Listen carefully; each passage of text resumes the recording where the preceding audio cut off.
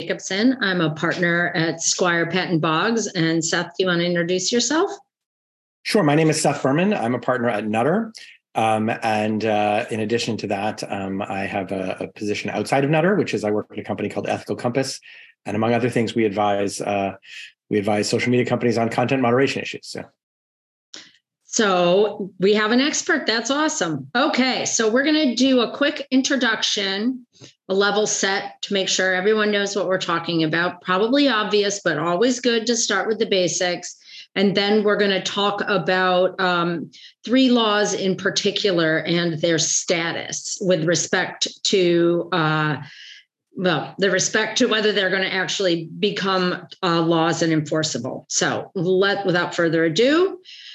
So what are we talking about? We're talking about content moderation, and these are some examples of what we mean by content moderation. I'm sure that's very obvious to everyone, but I always like to think about my mom. She would not know about this. So the removing the post, we're all familiar with that.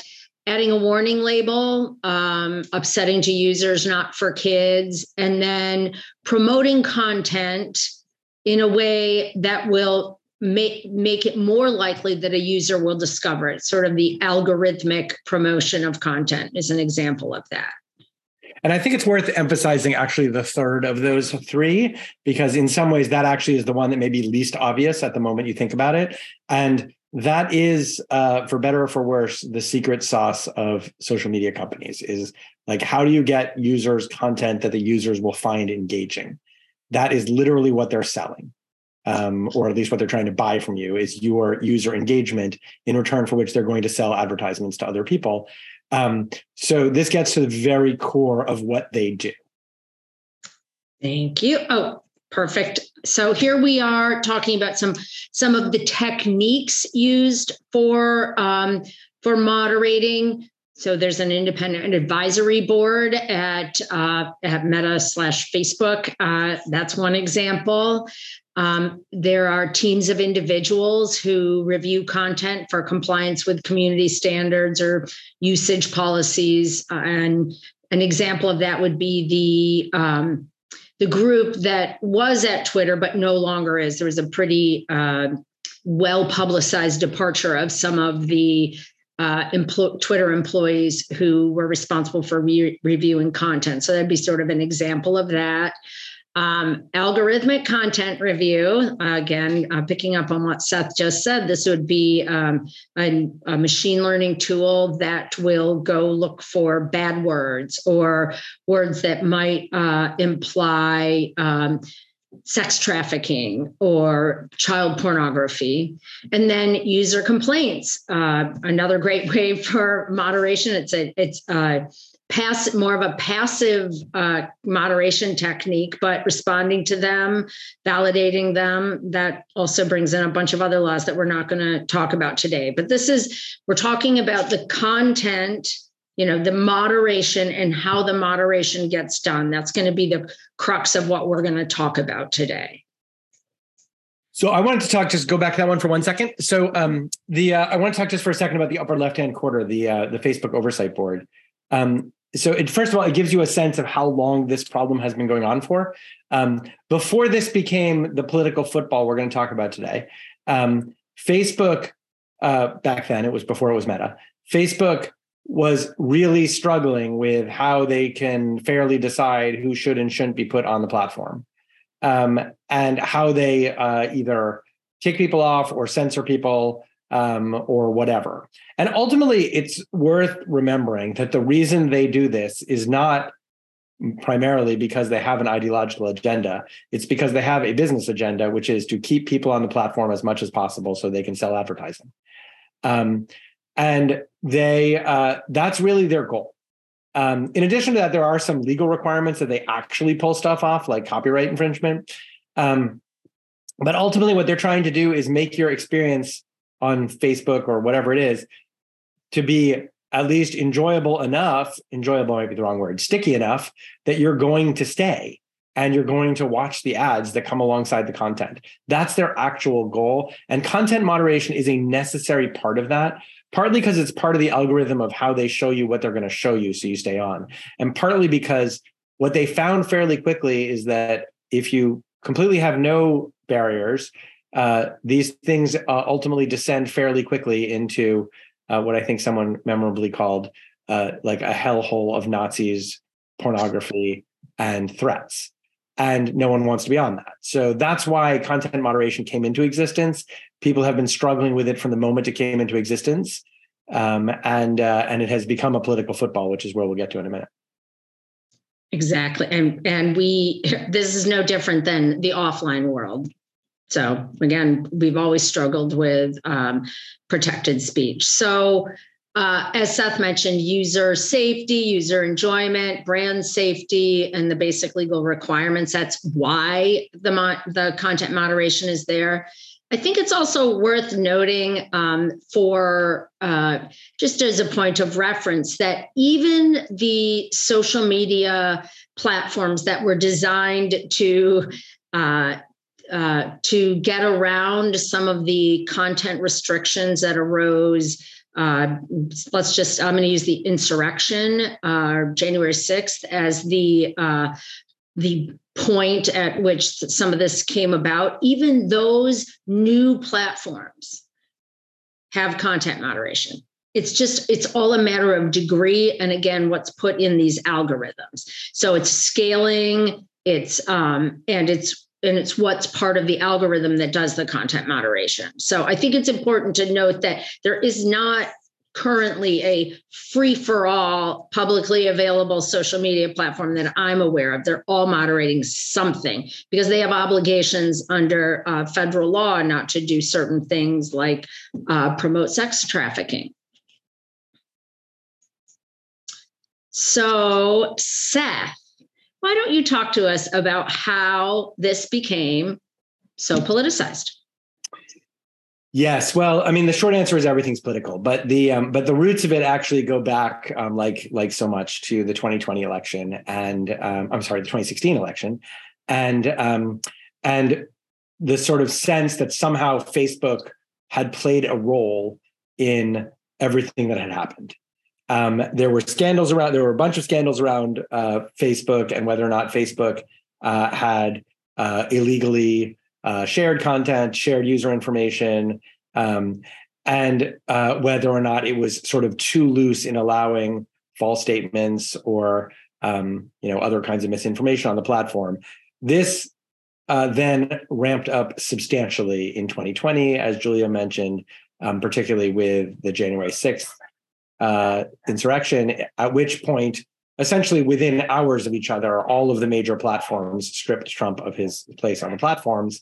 And that there was already a fairly significant right-wing backlash in place, but that really pushed hard on a backlash amongst conservatives who felt that they were being discriminated against on the platform.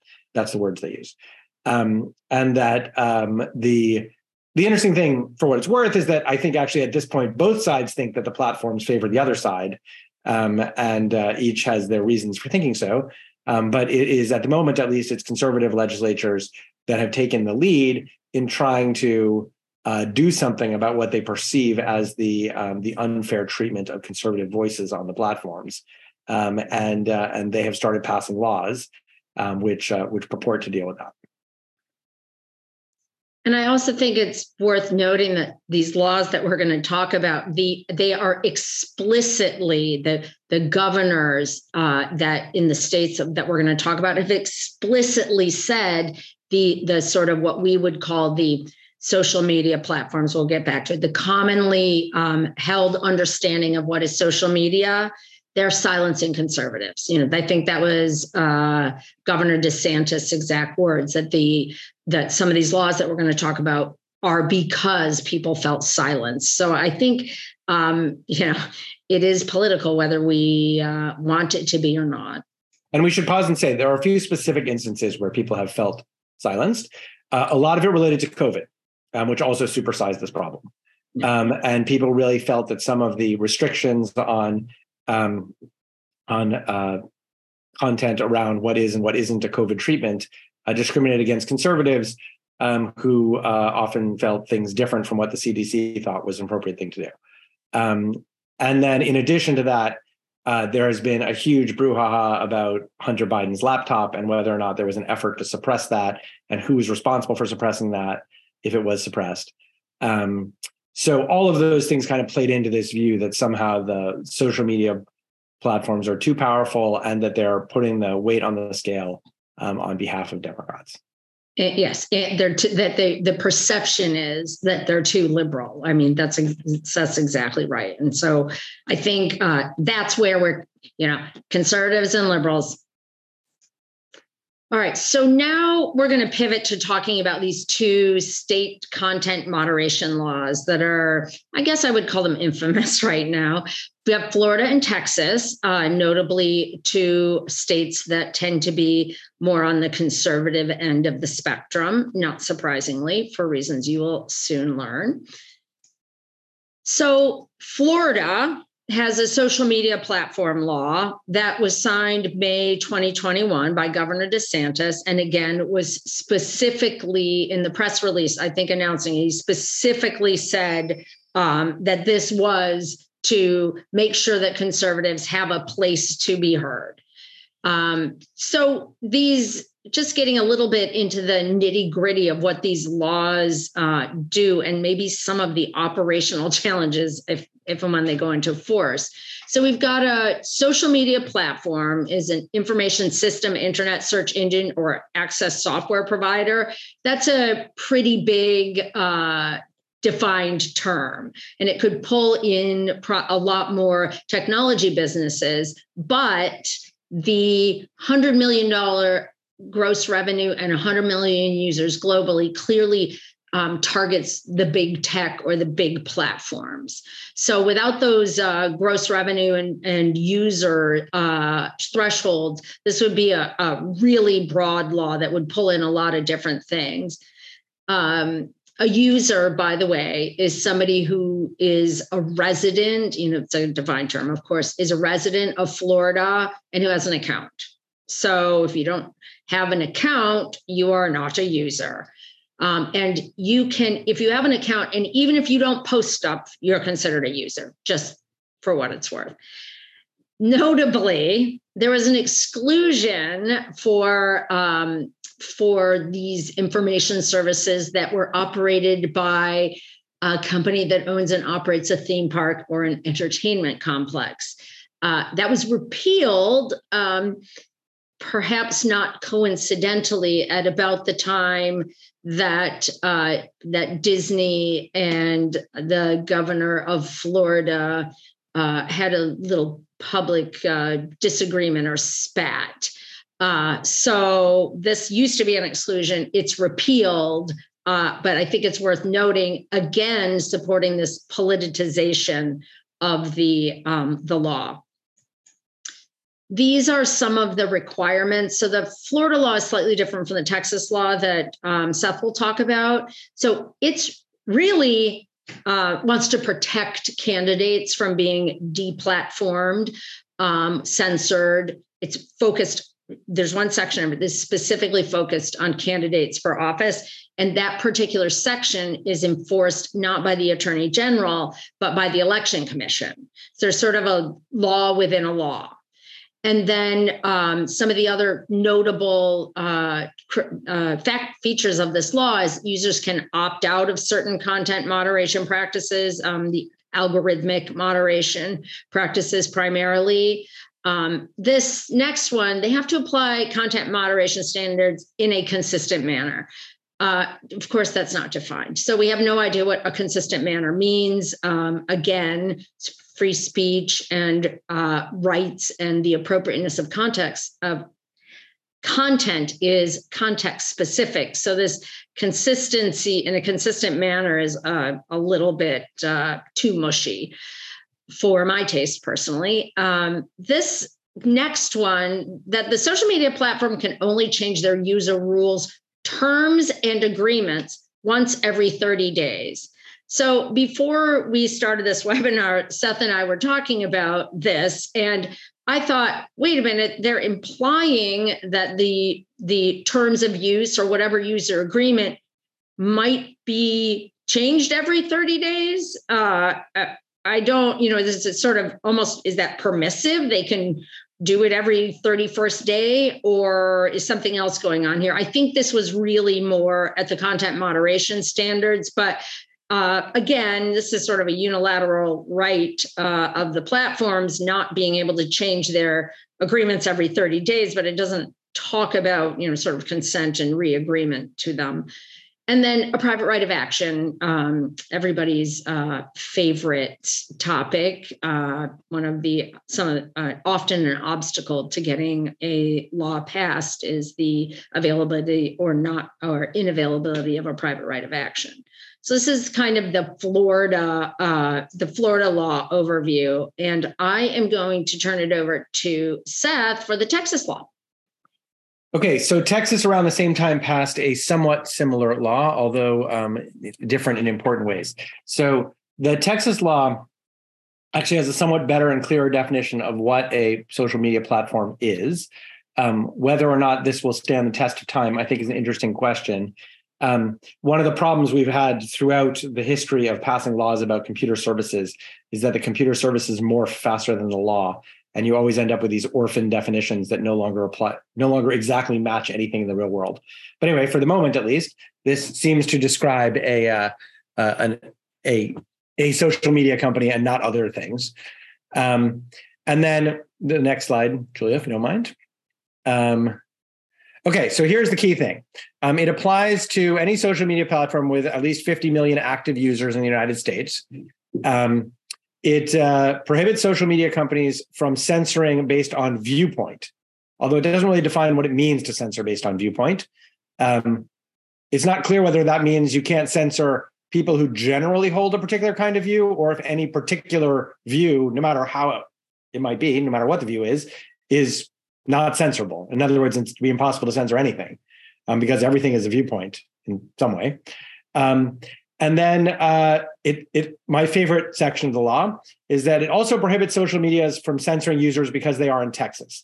That is trying to get at the fear that some people raise that if you do this, that what might happen is the social media companies will say, we're just not going to do business in Texas. So all Texans are not allowed to post here at all. So we won't have any content moderation in Texas. We just won't have any Texans. And Texas purported to pass a law that requires effectively the social media companies to service Texas. I don't actually think that will ever get tested because I don't think they're about to walk away from Texas, but it seems hard to believe that Texas can require a company to provide services to Texans if they chose not to, but I don't think we'll ever get there. Next slide. Okay, so what the law actually requires are a few things. Some of them are about disclosure, like disclosing accurate information about how it's doing its content moderation. And some of them are about notice, that there has to be notice if someone's content is removed. There has to be these biannual publications with information about the removing of content. There has to be this whole appeal process. Now, it's worth reminding everyone, as we started at the beginning, the vast majority of social media content moderation is being done by algorithms. It is not being done by people. That is true both of the just removing things. Pornography is removed from these platforms 99% of the time without a person looking at it. The same is true of any kind of child exploitation. They have sophisticated algorithms that are going through and just pulling things. They're also using keyword searches to do the same about certain things. So it is not actually always possible to explain why it is that a particular thing was removed. Particularly as AI gets more complex, it gets harder and harder to reverse engineer why something happened. So it's not 100% clear that it's possible for the social media companies to abide by this requirement that they explain why a decision was made. It's sort of implying that a decision was made by a person when it may not have been. This also has a private right of action. And then I think we go on to the next slide. Did I skip one? Nope. I didn't. One of the interesting things is I think it was in that slide before, actually, the ban on content moderation is not just a ban on banning content. It's a ban on treating it differently, which gets into the problem of this is actually how the social media companies promote content. It's sort of up to them what content gets promoted. There's not really a way an obvious way that you could require that all content be promoted equally. That would be the same as not having content promotion at all. And so it's not 100% clear how that fits within the actual practice of what they're doing. So I think so both of these laws are sort of pending. They're on hold pending these lawsuits. So there's a case in Florida in the 11th Circuit that I'm going to talk about, and I'm giving Seth the harder one, which is the Texas case. So a group, some internet organizations, essentially trade associations got together to say, hey, this law doesn't work. And they requested a preliminary injunction, and they got it. And then the state of Florida appealed, and the 11th Circuit affirmed in part, not from having an injunction for everything, but only for certain pieces of the law. And there's the case number in case you're interested in looking at it. I think this is actually really nicely written opinion for what it's worth. It's a nice, easy to read, not overly legalistic opinion. So what the lawsuits are centered on, which is why we showed you the First Amendment a little while ago, I just had the slides out of order, was that the 11th Circuit affirmed the view that that regulating the content moderation decisions, the Florida law saying, thou shalt content moderate this way, and thereby affecting the social media platforms' exercise of their editorial judgment, violates their free speech because they are private companies. So this seemed to make sense to me, and I think it made sense to the district court in the 11th Circuit. It was a unanimous opinion, and so they agreed. You'll see here where the conclusion that they were going to enforce the injunction for this this rationale, this editorial judgment for each and every content moderation decision they make. So we've highlighted the two kind of key things that are being protected or being enjoined due to the preliminary injunction. And again, the state of Florida appealed to the Supreme Court. We'll talk about that in a second. There's the docket number. So we're looking here at the courts saying these are private businesses and they have free speech rights. And they have and one of their free speech rights is this exercise of editorial judgment on the platforms they provide. So when Seth and I were talking about this makes sense to me. I mean, I see this argument. And if we go back just for a minute to the First Amendment to the Constitution, you'll start to see why some of what I think makes this 11th Circuit opinion more right. I'm not going to say the other one's wrong, but maybe more right is because of the kind of what our common understanding of what the First Amendment means. So again, it's the editorial judgment of the platform, and their obligation to provide a rationale for why they make the decision. Again, if these are algorithmic decisions that are made, anybody who's worked in the area of AI knows that transparency is one of the biggest challenges, knowing what the increasingly sophisticated algorithms, the way that they got to making the decisions that they made. So Florida makes sense to me.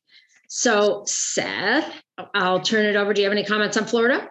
No, but why don't you go back to the First Amendment for a second, because I just want to ground this before we get to the Texas law. So essentially, what the court's opinion in very short order is that the First Amendment says Congress shall make no law respecting free speech, abridging free speech, right?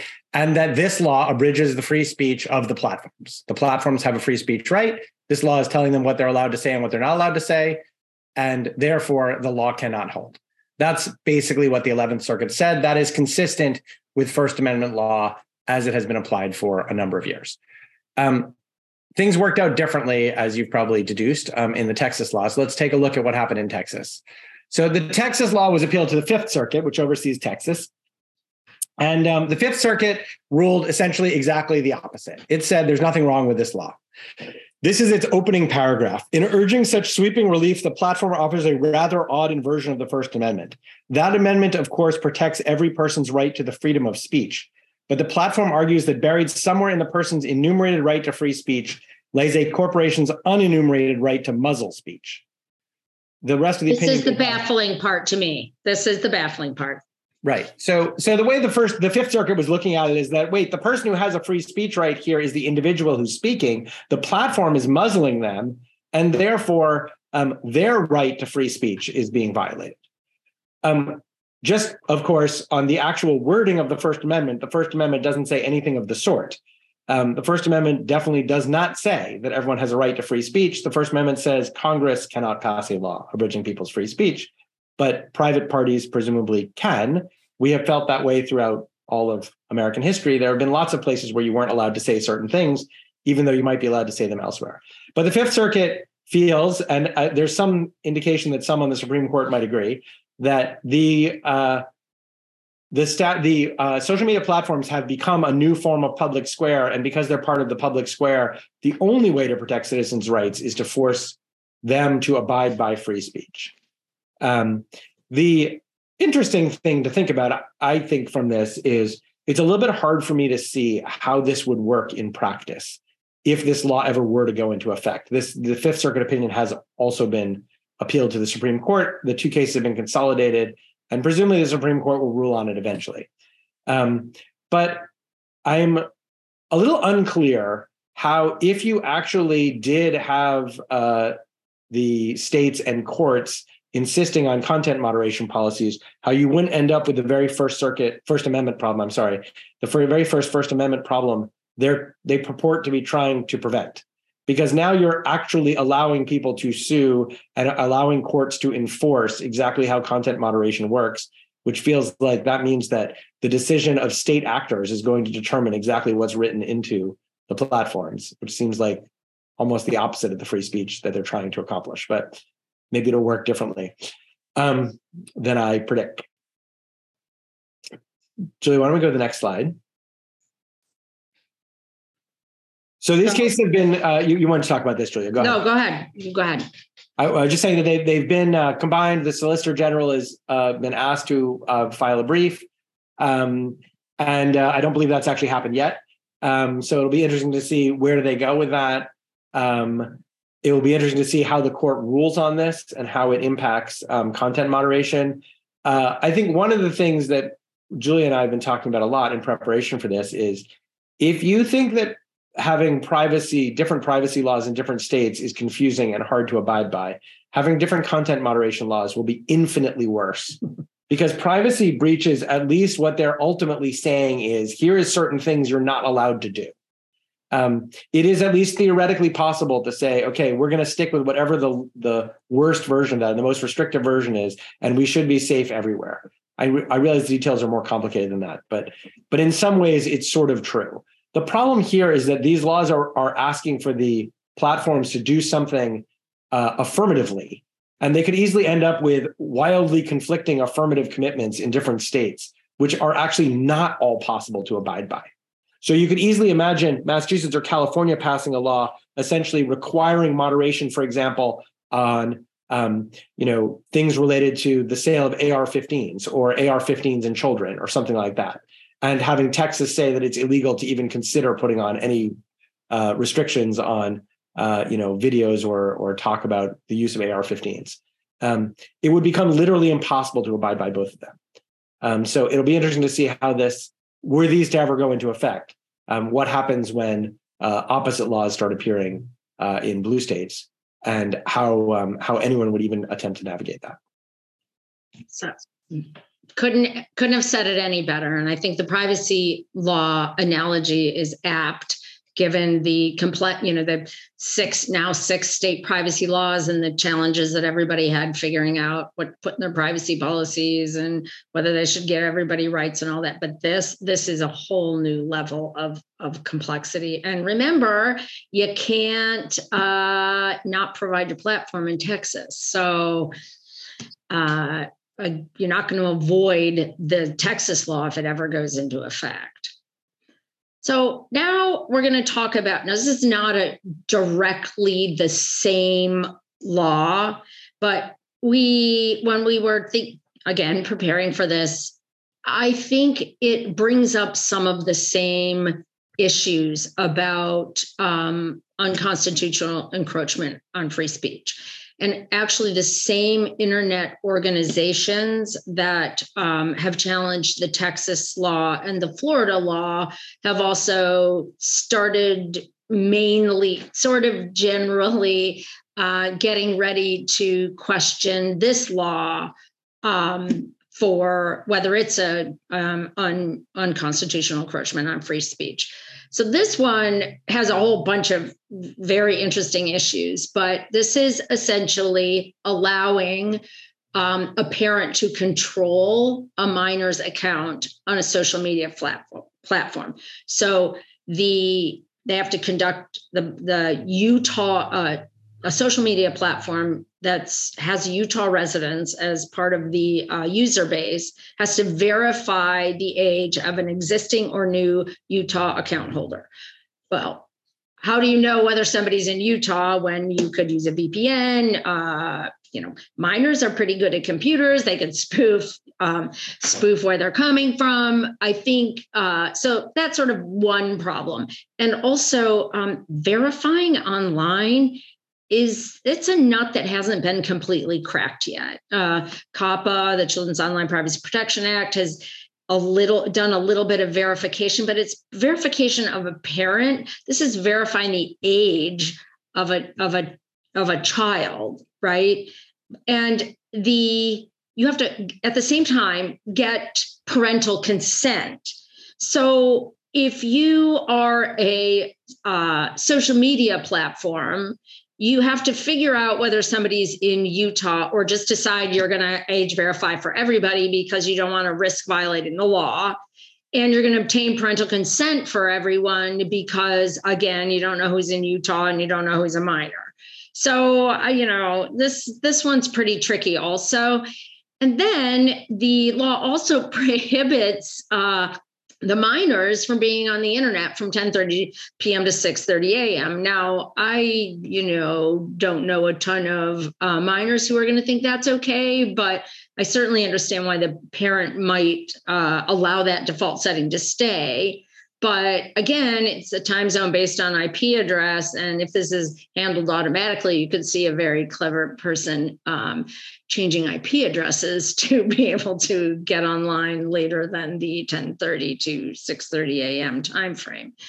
And then the parent of the minor gets access to the account, gets to view all the posts and do whatever they want to change or get rid of the posts or the content of the minor, received and sent. So the minor could effectively be closed out of a social media platform if they are a Utah account holder, because their parent can stop them from having access to the social media platform.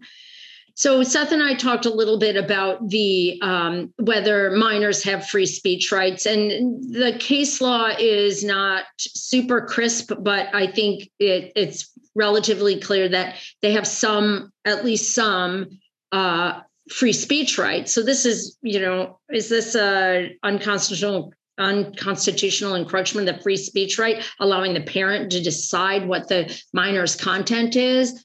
I could see it. This law, I actually think, is a tiny bit more operationally challenging and perhaps could have an impact, a social impact beyond merely preventing access to social media, but also cutting kids off from information that they might need and might not be able to get through other sources. So I don't know about all of you, but I'm wildly reliant on the internet for sources of information. And I think teens are also, phones everywhere. We've got little computers in our pockets. So I think this one's a little scary, personally, and I can see the administrative complexity of it. And I don't think that the people who wrote this law understand some of the difficulties of age verifying. So, Seth. So I would just add that I really think it's like, putting aside for the moment the free speech rights of children and how this actually impacts children, I wonder, depending on how that first bullet is actually enforced, the verifying the age requirement in Utah, I actually worry that this would effectively lock out a whole lot of people from social media, because anyone who's presumably unable to verify their age as being over 18, can't access the internet, I guess, in Utah unless they can get parental consent. So imagine that you don't have a license. It's not clear to me how you could, if you're a social media company, how you could let that person have an account in Utah. The other thing is that there are a whole lot of people who have accounts that are anonymous. And while that may or may not be good, it's also not clear to me it seems like this law would wipe those away, because you can't really have anonymous accounts if you're verifying the age of everyone who's on the accounts. And by the same token, I'm not sure how you verify accounts that are held in the name of companies and a whole bunch of other ways. So it's a little bit unclear how this law could ever be actually enforced without fundamentally changing the business structure of social media companies beyond, even if you put aside the impact on children altogether, like the impact on adults. It's not clear to me that this wouldn't radically impact the way adults would interact with the social media companies in Utah. And privacy issues. I mean, for those of you who are privacy lawyers or deal with privacy, the social media platform now has to collect a whole bunch of information and that it might not have previously collected, and then has obligations to protect it. And the more information you have, the better target for fraudsters you are. So there's kind of a privacy and cybersecurity issue embedded in here as well. And just one kind of aside, the Maryland House, I believe, recently passed a somewhat similar law, and some of these unconstitutionality challenges also were raised with respect to the California age appropriate design law, but for different reasons. So I think this is going to end up being in the mix with the Texas and Florida laws, maybe not directly, but I certainly think it's touching on some of the same issues. So we wanted to raise that for you. So Seth, do you have anything else you want to add? No, I think that's it. So there are our contacts, and we are giving you back a whole bunch of your time, which was sort of on purpose, because who doesn't like getting some of their time back in their day? So we are happy to take questions online or offline, and otherwise, we really appreciate you attending today. And we're sorry we couldn't give you some definitive answers, but this was more of an awareness raising session than a here's what's going to happen or here's what the law says session. So thank you for joining us. And thank you to Seth and Julia. And with that, we will end the webinar. Thank you, everyone.